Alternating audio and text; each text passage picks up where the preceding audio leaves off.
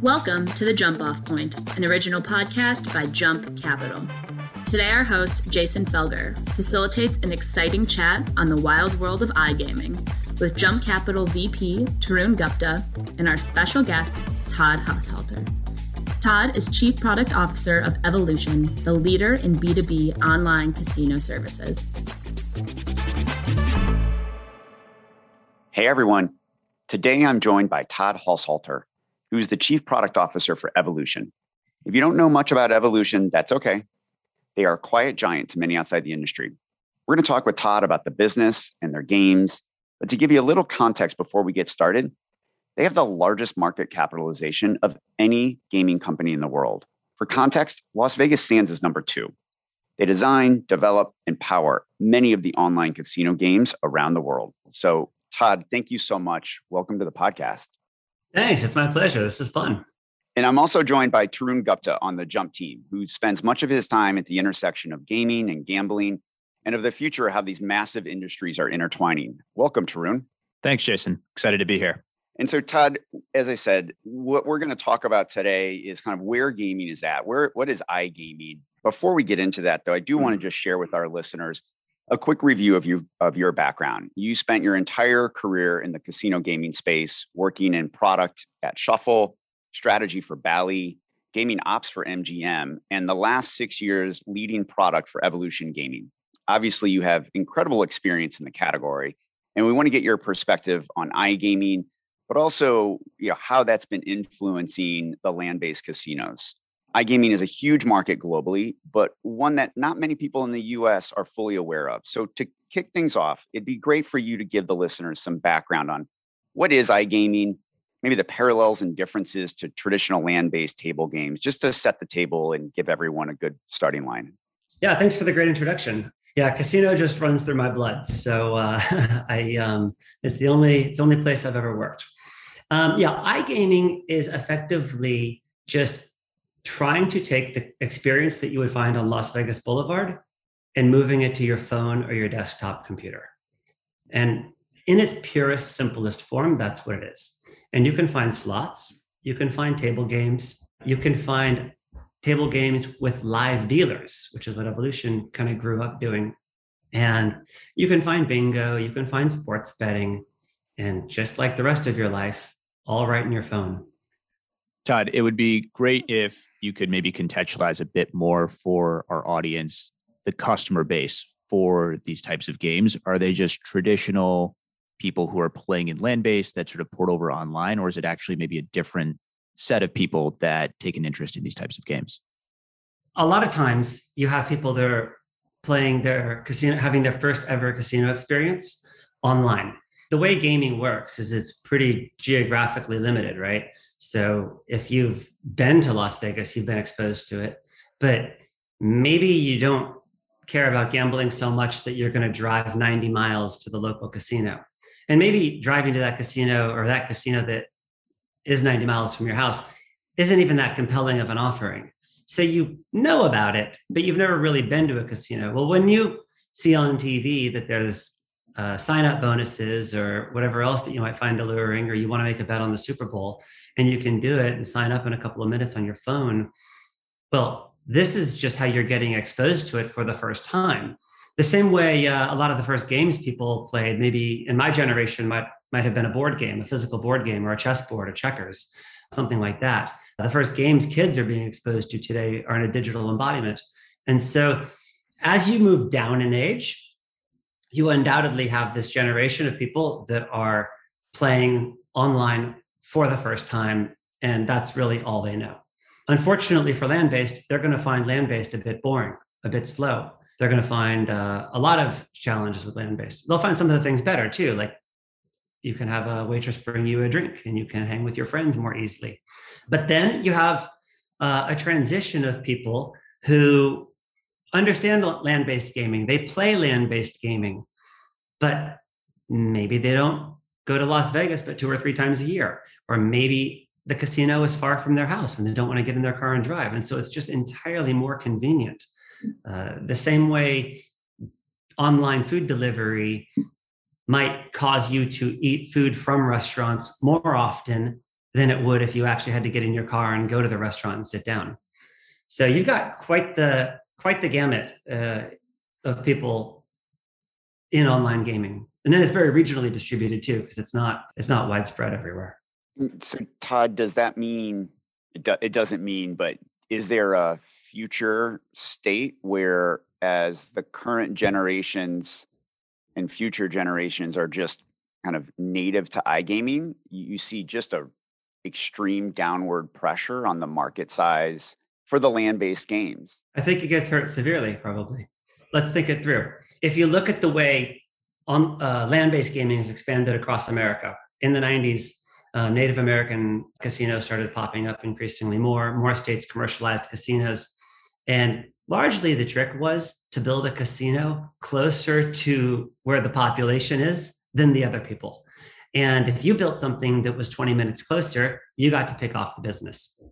And or if you got one of a few privileged licenses, then in a state, then you got to share the business with a couple of others.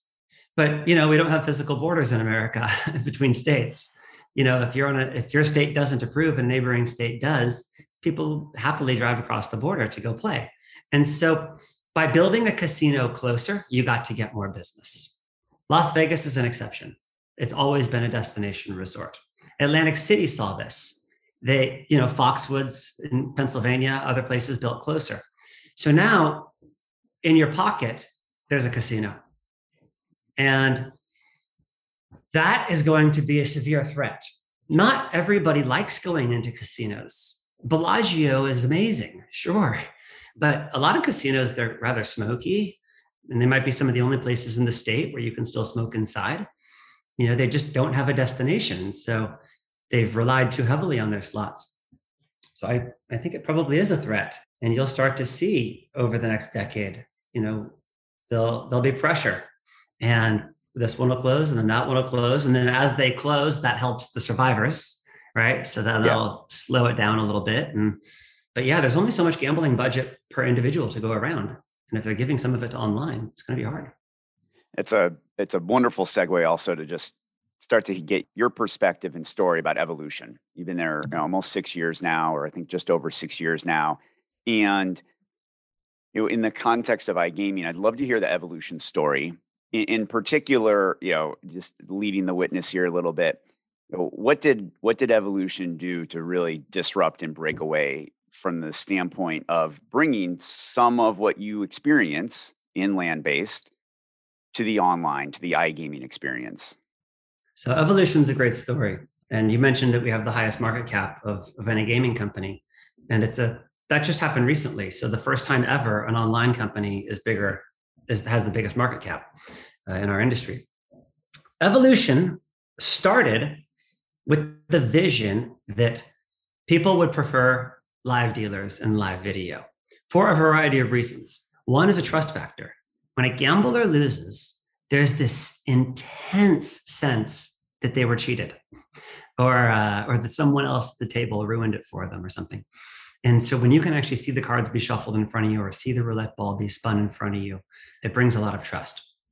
So the company was founded with the idea of have a roulette dealer with a roulette wheel, spinning a ball in front of like a Logitech camera, and you stream a very poor video quality with a user interface. The dealer will manually enter the number into the keyboard, and the players can type in chat, and the dealers could talk back. Most people didn't have good enough video connection, and the original founders were going around to casinos saying, you should give us some real estate on your online casino. You've got slots, you've got sports, and you should have some real estate for us. And they're like, I don't know, the video is not even that great. It doesn't really hold up, but okay, sure, we'll give you a shot. So they start to get some clients, and you pretty quickly bump into this issue of, well, are you going to run 24/7? So you might have they had like 5 or 6 tables in the original Evolution, and now they're running 24/7 payroll. But you're running that at 4 a.m. for the chance that a couple people might show up, but you want to run a full service operation. So money was tight. You spend a lot of money in the beginning, and until you kind of hit scale, it's hard. It's really hard. So the company, and to the extent that they made any money, they just plowed it right back in and right back in and right back in, and increasingly got more real estate on the websites. So now we've got like 11,000, 12,000 people in the company, mostly frontliners. So think like game show game hosts, game dealers, this kind of thing. And it's like walking through a Warner Brothers studio or something. You walk past it and there's just hundreds and hundreds of tables with dealers standing in front of cameras, reading the chat, being told when to spin, when to do what. And it's a really sort of immersive, social, trustworthy, fun experience. Now, of course, we have like HD and 4K. We even have VR. So we've come a long way. Todd, how much is just the internal culture of Evolution different from the other companies you've been at to really facilitate the innovation that has propelled you guys to where you're at in the industry? Yeah, great question. So I came out of land-based, and everything at Evolution, like I thought we had very sophisticated game protection at, say, MGM or Win. At Shuffle Master, we specialized in making game protection devices like automated shufflers. So I was pretty up on that subject. And you come to Evolution, and they basically took a ground up. It was almost good that they didn't have hardcore casino people around when they were starting the company, because they track everything, every card that's dealt. They track the speed of the dealing. They assess the dealers. They have a bonus scheme based on, to ensure that the game dealers are providing the best possible experience. They're tracked for how fast are they mistake-free, and are they friendly? And the dealers can make up to double their pay. And so just completely novel. Whereas in Las Vegas, the model is to pay minimum wage and then tips take care of the rest. So the dealers work for the players, and it's very tech driven, very data driven, and in a way that I had never seen before. The effort to track seconds is so incredibly scientific. I had been in the casino business my entire life, and it never really occurred to me. Like, we always talked about faster games and things like that. But at Evolution, there's a specific number of seconds during betting time every single round, and then a very specific amount of time that they're targeted to spin the ball in the wheel, so that you don't have these really long game rounds, because players don't like that. It gets boring for them. And so everything is optimized to make the playing experience as fun as possible. And it's all tracked. And then it's built into bonuses. So it's this flywheel that's just incredible. Mistake resolution. Nothing is left up to a supervisor's personal opinion. Everything is scientific. And so it's really like a tech company. Why aren't there more people coming after Evolution's model in Evolution's business? And there are some for sure, but there's hundreds of slot providers, online slot providers, but not nearly as many live gaming. And so part of this is just your kind of view of the market, but also maybe a little bit about why is this so difficult? I have to assume to a certain extent, just the difficulty of it is something that maybe you don't appreciate on face value, whether it's the experience or the product or the regulatory aspects of it. It's yes to all. It's a good question. Of course, people can see our market cap, and it's not like they don't sit around in their boardroom meetings and say, maybe we should go take a piece of that pie. And that's fine. And that might grow the live casino business in wonderful ways. I don't think there's any evidence to suggest that the water's not warm and that we would do better if we had more competition. If you build McDonald's next to Burger King and then Subway comes in, the whole street just does better. So I'm not necessarily in love with the fact that there's not anybody else doing it in a big grand way. But let's just start with, who is the kind of group of people that should start or could start their own live casino? Are they working right now in a casino, hiring dealers, teaching them procedures, understanding game protection and game security, managing and securing cards and dice and things like that, managing mistakes, retraining, handling the discipline, the HR machinery? Okay, are they those kinds of people, right? So we'll call them casino operations people. Or are they technology people who are able to optimize the video when the new version of Chrome is released? and optimize that video for the iPhone 6, 7, 8, 9, 10, 11, and 12. And then for the new Huawei P20. And then for every obscure phone you can possibly imagine. So of course you need both. Okay, so you have a good tech team, and then you have good ops people. And you need a big pile of cash because you got to build all this. And that's fine. There's a lot of money around in the world. And then you need good games. So, okay, great. So you take a good stab, and you can just start with roulette and blackjack. Those are great games. Baccarat is a great game. So you start with those. And so you get it up, and it's pretty sufficient. You might bump into some proprietary stuff. But then like we can start our own ketchup company and take on Heinz. And maybe we can pick off some business. And if we can make it taste every bit as good as Heinz, why do I need to switch? I'm comfortable with evolution. So that's if you get it all right. And remember, we're talked about gambling being very intimate, and you have to build trust. And so presumably everybody that's going to playing with us today, most of them have already won some nice hands, and they've built some trust. And then there's no reason for them to go and switch to a different blackjack table. But then you have on top of that, each person plays one or two other game types. So they might like to play Monopoly Live, or Crazy Time, or Deal or No Deal, or the new one we released today, Cash or Crash. Or they might like to play a variant of Baccarat, like Lightning Baccarat, or soon we'll release Lightning Blackjack or Lightning Roulette, all proprietary. Now you can do your own versions of these, and you can copycat, but you can copy Coca-Cola and Heinz. And, with however old Evolution is now, 15, 17 years, whatever, you got to get the players to come with you. So we bought a company. We bought this company, Nedit. They had 500 or 600 people in their live division, and they had been at it for many years. Highly capable company. We bought them for over $1 billion, like I think about $2 billion. Highly capable company. Second biggest market cap company in all of online.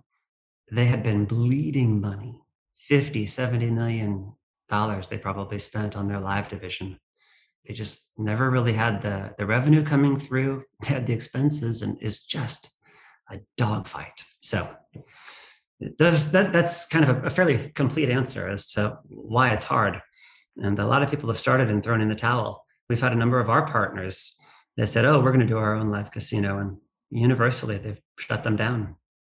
One of the things you touched on, which I know you're passionate about, is the games themselves, and where the market is taking evolution, kind of where's the consumer taking evolution as far as the actual games they're desiring.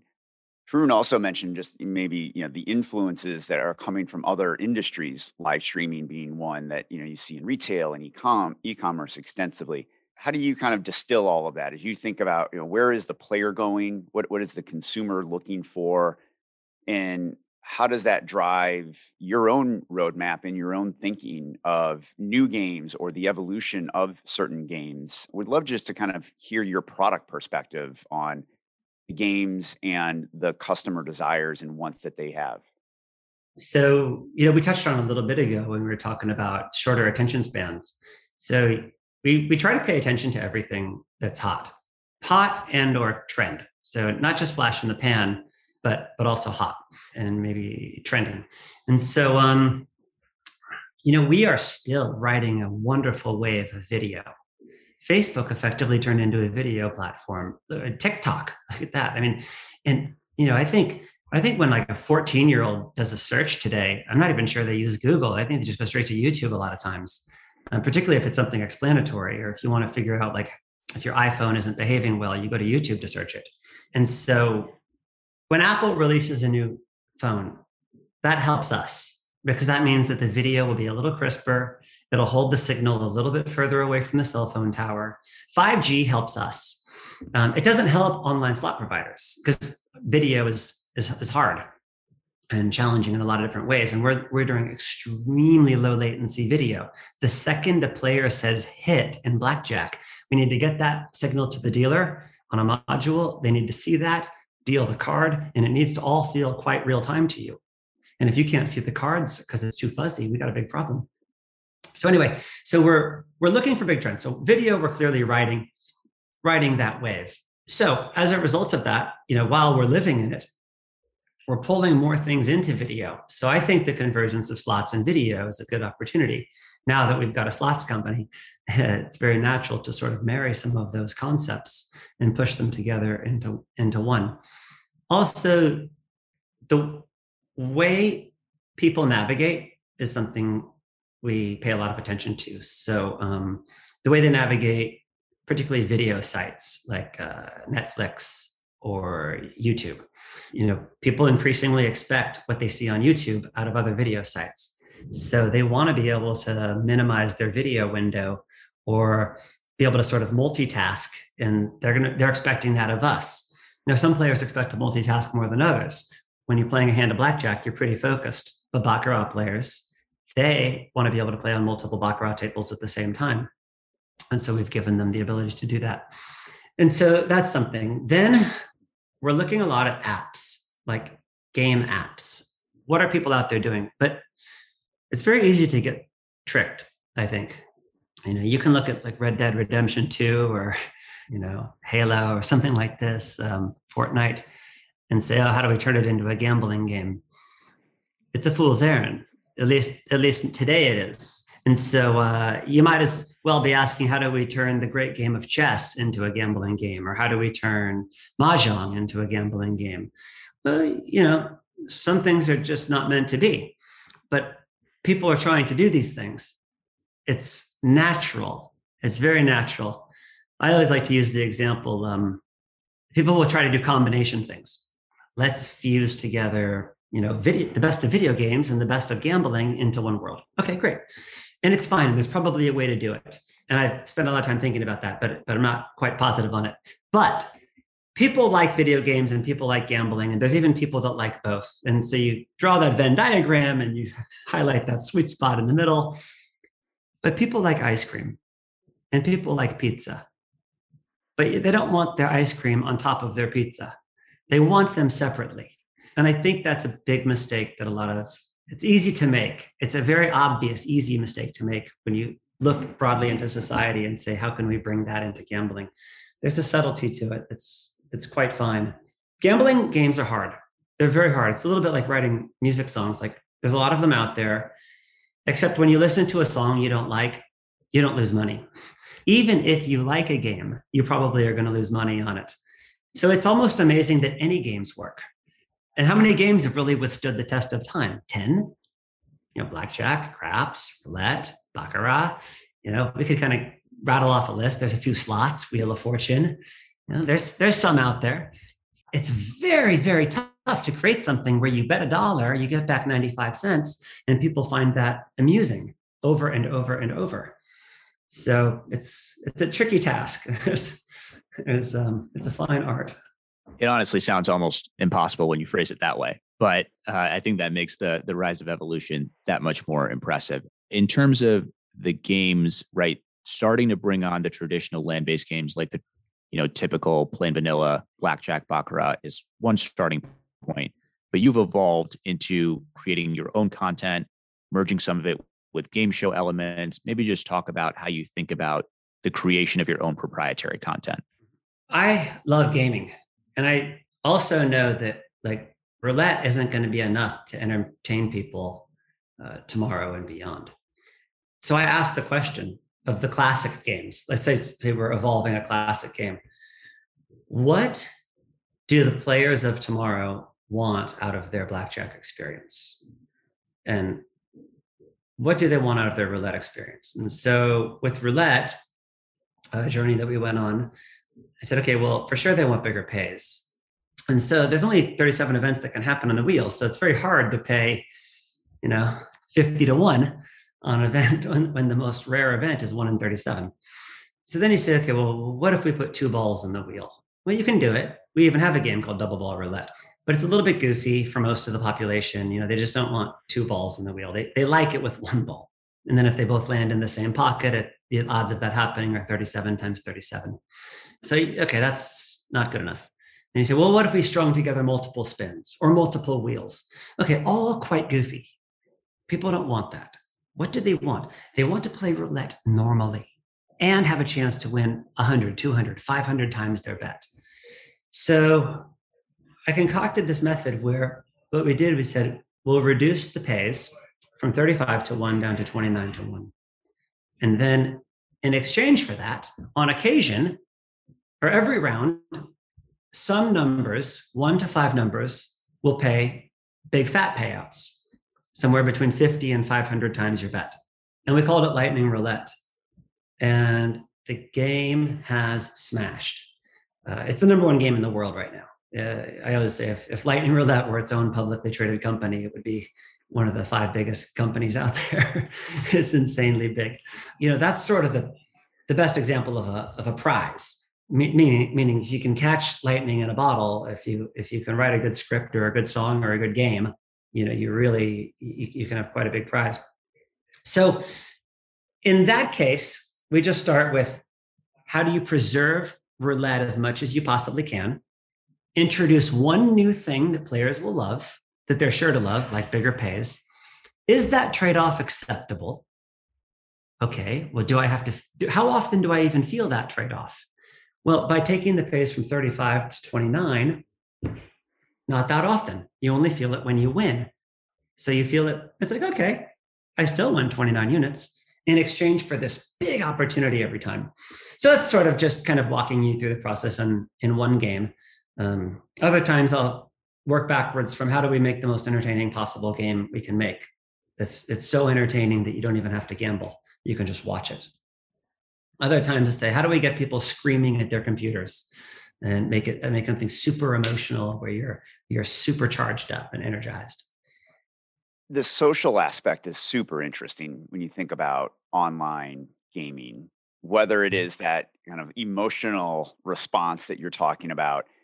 But when I think about, like, what do I enjoy the most about going into a casino and playing blackjack, or particularly something like craps, it's the social aspect of it. And so how does that come into your thinking, and how could that also start to come into games more so? Something cool is happening. You see it in Europe, and probably you'll start to see it or hear about it in America. And that is, some friends will get together. So like, I'll invite you guys over, and like I would invite you over for anything, right? Come over for a barbecue and some drinks, whatever. And I'll say, you guys want to rumble on the tables? And what are you talking about? Yeah, we'll log in. I'm going to pull out my phone. I'm going to AirPlay from my phone to my TV, and we'll all put in $50. So you got 4 of us at 200 in the pot. I'll pick a game, and I'll spin until I'm either down $20 or I'm up, whatever. And then I'll hand the phone to you, and you'll spin. And we're sitting there in the comfort of our own home, and you're playing. And so you can have a very social experience, incredibly social. And that's sort of a way that it's sort of being manufactured. And it's a completely new phenomenon. And it was happening before COVID for sure, but post-COVID or in COVID, it sort of accelerated it. Like COVID accelerated all things digital. But then I think this is another wonderful benefit about live. And I want to make it even more social.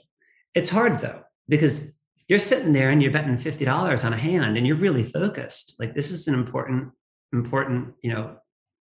45 seconds for you.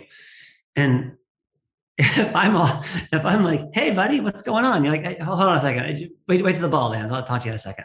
It's kind of a big deal. Or if it's a decision-based game like blackjack, you're really focused. And so you walk through a casino and it feels incredibly social, because it's like the most alive place that you might go. But on a very individualistic level, the slot players are focused on their slots. We design a slot floor quite specifically so that people can hide from each other. So you position your slots in rows of 5 and 7, not 4 and 6, because everybody wants to have a seat open next to them.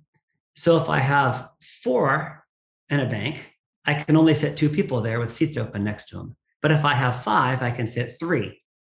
And if I have 6 seats, I can still only fit 3. So it's wasteful to put them in rows of 6. And the end caps, the games on the end always outperform the games in the middle. And so these days in the casinos, they've taken out a lot of slots and they position these round banks. Yeah. And so there's never anybody next to you if it's round. So there's a lot of individualism happening in the gambling experience, even if it feels very social. But we're looking for ways to push people into communities. We have some fun things that we do, like during bonus rounds, we'll make everybody pick. Do you want to be on the left side or the right side? And so then they kind of they break into teams and they start typing in chat, let's go blue side. That's kind of fun. And so we try to do that kind of stuff to sort of bind players together and pit them against the casino. And that creates a bit of a communal experience, which I really think benefits. Hey, Todd, to just transition to a different area, there's been a lot of consolidation in this market, right? I mean, you mentioned Evolution's acquisition of NetEnt. There's also the recent DraftKings announcement of acquiring Golden Nugget's online casino business. How do you think about that consolidation? A lot of it's American-led. A lot of the American companies have the market caps. And so they can use that market cap to, like you said, either shore up their tech stack or widen their reach to players. And it's definitely early days. We will absolutely look back on 2021 and view this as almost all of the gambling in the world is happening in land-based, which is largely driven by regulation. If it was just a pure open free market, we'd probably be at 25% online right now, and maybe 25%, 30% by now. Instead, I think it's probably closer to like 5 or 3. It's not very high. So when I see operators buying operators, that makes sense to me. I get that. There's some wonderful brands out there. They've got the different brands stand for different things. There's economies of scale there. They get access to new player bases, possibly new markets, et cetera. When I see them buying the tech stack, call it, so it could be platforms or it could be buying their own sportsbook or whatever, I don't understand it. Now, that doesn't mean it's bad. It just means literally just I don't understand it. The biggest online casinos in the world are in Europe, and they don't do it. They kind of went through that a long time ago, and they realized it's just cheaper. You need 100 people maybe to support a platform. Maybe you're paying some percentage points on it, whatever it is, 5 or 10% of your GGR to a platform or a sports book or whatever. And that is in place of the fixed costs of having a massive team to support the tech. And that's a fixed cost. So I guess if your revenues are massive, then you can get it down below what your revenue share on it would be. There's something very powerful about, well, let's switch over to slot making, okay? Because that's where I live. So when we make a slot, or a game, I'm very relaxed about spending $1 million to make a game. That's, in live, that's like small ball these days. I'm very relaxed about calling up and doing a deal with a Hollywood movie studio to get the rights with millions of dollars in minimum guarantees, because we get to share that cost across hundreds and hundreds and hundreds of partners. And so they get a game that if they ever tried to just build it on their own, the minimum guarantees and the development costs, and then the risk if the game doesn't work is so severe that it would have to be one of the greatest games of all time for them to justify that kind of a build. And they can get access to these games for just a few percentage points. Then if it doesn't work, they just quickly remove it. So just the approach to development is very different if you're making your own games. They have to be cheap. They have to be small budget. What does that mean? That means they can be beautiful, but they just can't be rich. They can't be layered. They can't have progression. They can't have a lot of the modern features. You're probably not going to hire the absolute stone cold best people in the industry. They're expensive too, and it's challenging. So there might be a really great strategy there, particularly if you're big. The biggest casinos in Europe aren't really doing that for the most part, by and large. You can find examples, but you'll probably see more consolidation. You probably will.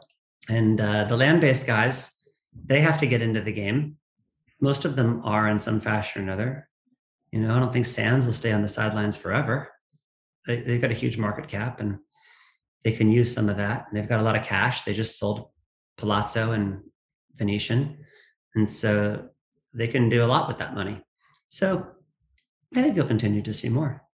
Todd, you have a global perspective, but would love to hear your US perspective. US is going through kind of a little bit of an early adoption, although, as you said, accelerated with COVID around online sports betting, online mobile the last couple of years. But iGaming, online gaming is still fairly small. I think 3 states of any consequence are allowing it. So how do you think about just where the US is headed in the sense of iGaming? I don't know if my crystal ball is better than anybody else's on this one, but I'll give you a different way to look at it maybe.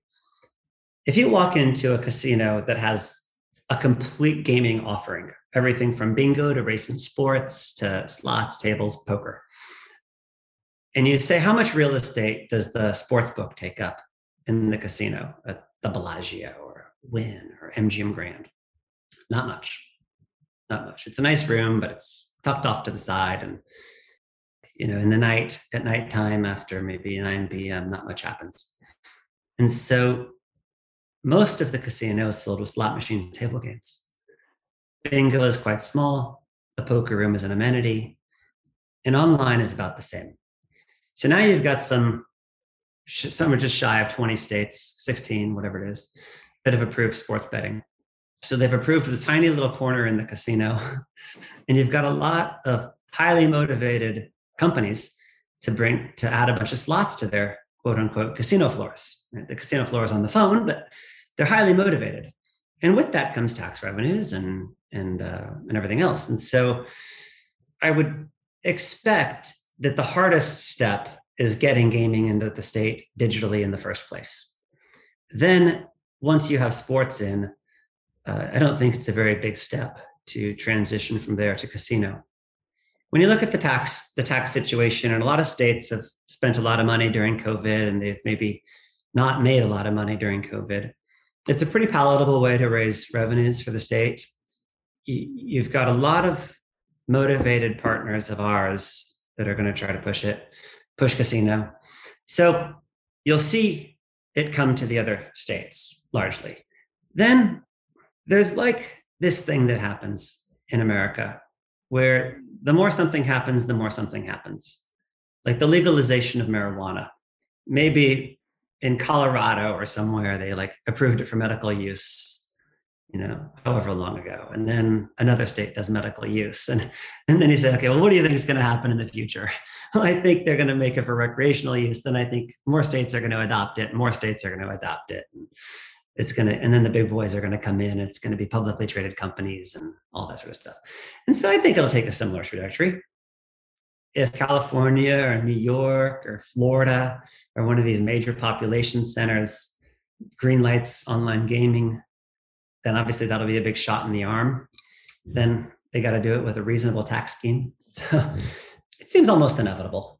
You don't see the digital world being contained much in anywhere else. I don't know why it would be here. I think if you fast forward 7 years, it's in, 42 states. And Todd, I know we went into a lot of the product development that you guys are doing and why your games are succeeding in the market. From an operator standpoint, how do they succeed? Is it purely having access to the games that someone like you is creating, or is there something beyond that enables them to actually win in sort of the online casino market? So you can think of it a lot like how Amazon wins. So once a big part of their business is getting players signed up and depositing at a fair cost. But then once you've got them, having a casino offering that's curated for them. So once you start to get a bit of data on what the player likes, putting games in front of them that they're likely to enjoy, then a lot of our partners, what they'll do is they say, we love all the stuff that you guys are doing, Evolution, but we want our own casino. We want our own live. So we want them wearing our uniforms. We want our colors on the screen. We want our studio design. We want it to look and feel like us. And then we can talk about our promotion this Saturday. We can do our own giveaways. We can have a wheel in the studio that we spin and give free money back to players. We have total control. We can say our company name over and over on the stream because it's only our players. And so those are dedicated tables. And it's a wonderful way to reinforce your brand, because if you take a game, some slot game like Starburst, for example, well, Starburst is the same on every single partner we have. It's importantly the same. We want that consistency. But live, having your own casino with your own style, your own flavor, your own everything. You might have dealers that are part of your advertising campaign. And so they're on billboards, and it's kind of a novelty to come in and see them when you play. You know, it's sort of like playing with a little celebrity, and that's kind of neat. So that's a huge opportunity. And then running the casino smart. So what are your minimum bets? What are your maximum bets? We see a lot of casinos that are too timid. And as they grow, they should become increasingly comfortable taking bigger bets. But, you know, players are pinned up against their maximum bet. Just for simplicity, say you have a 50 euro max bet in roulette, and 8% of your playing population is betting 50 euros. Well, some percentage of them we can reasonably conclude would be happy to go higher.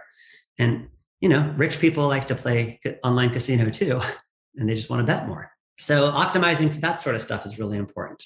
And then promotional activity, using tools. So we have tools like giving players free games, either as a reward for their loyalty or maybe as a way to get them back if they haven't played in a while. And these sorts of things. You have all sorts of promotional tools. You have like probably 100 different promotional tools that you can utilize. And so some casinos are really good at taking advantage of them, some of them aren't. But there's a lot of points of differentiation.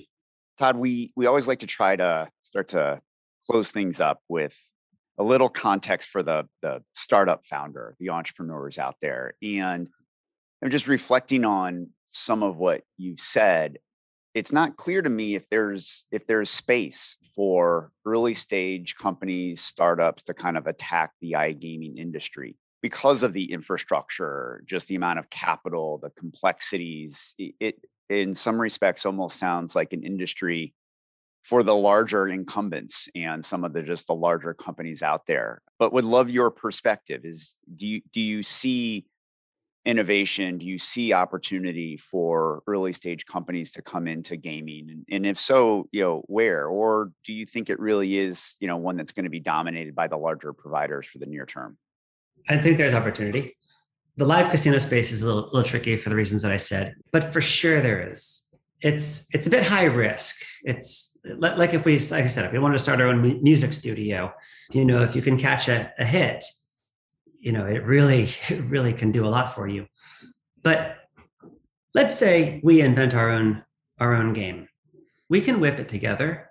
There are companies out there that are already integrated into lots and lots of online sites. And so we can build a game that we believe is solid and good and has a unique angle.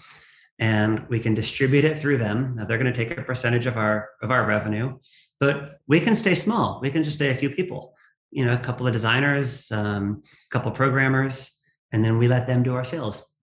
If you can make a good game, then it will get out there. It will get an honest look. Another thing you can do is you can start in land-based. So if you have a cool land-based idea, you can get it there, have it establish its roots, then call me and say, hey, Todd, I got something that's lighting the world on fire in land-based. You want to license the concept from me? If we take it, we'll happily do it. And we might write you checks for $50,000 a month for the rest of your life. It's a nice business. And you can do that as a lone wolf, as a single individual. You just got to go to some state, get the approval to distribute a game, or to Native American casinos, get the approval. And then if the game has some stickiness to it, you're off and running. If you have a bit deeper pockets, you can jump into being a operator. You take the games to the players. Now, you need to have some unique way to acquire players. You're not going to do it by just being better at Google. You're not. The other players are too sophisticated. But if you have some niche angle, maybe there's a very particular subset of players that you have access to through some other element in your company or something like that, or some country where you're particularly strong or something, you can play that angle. So yeah, there's still stuff out there. The last best game hasn't been made, I assure you. I wish I knew what we were going to do in 2023, so I just do it now. Well, Todd, thank you again for the time today, just sharing with us the experience at Evolution, your perspective on the iGaming space. It's just been excellent to talk to you. So thank you again. And Tarun, thanks for joining as well. Thank you so much for listening to this month's episode of The Jump Off Point, an original podcast by Jump Capital. If you have an idea for the show or know of someone who would make a great guest, please contact podcast@jumpcap.com.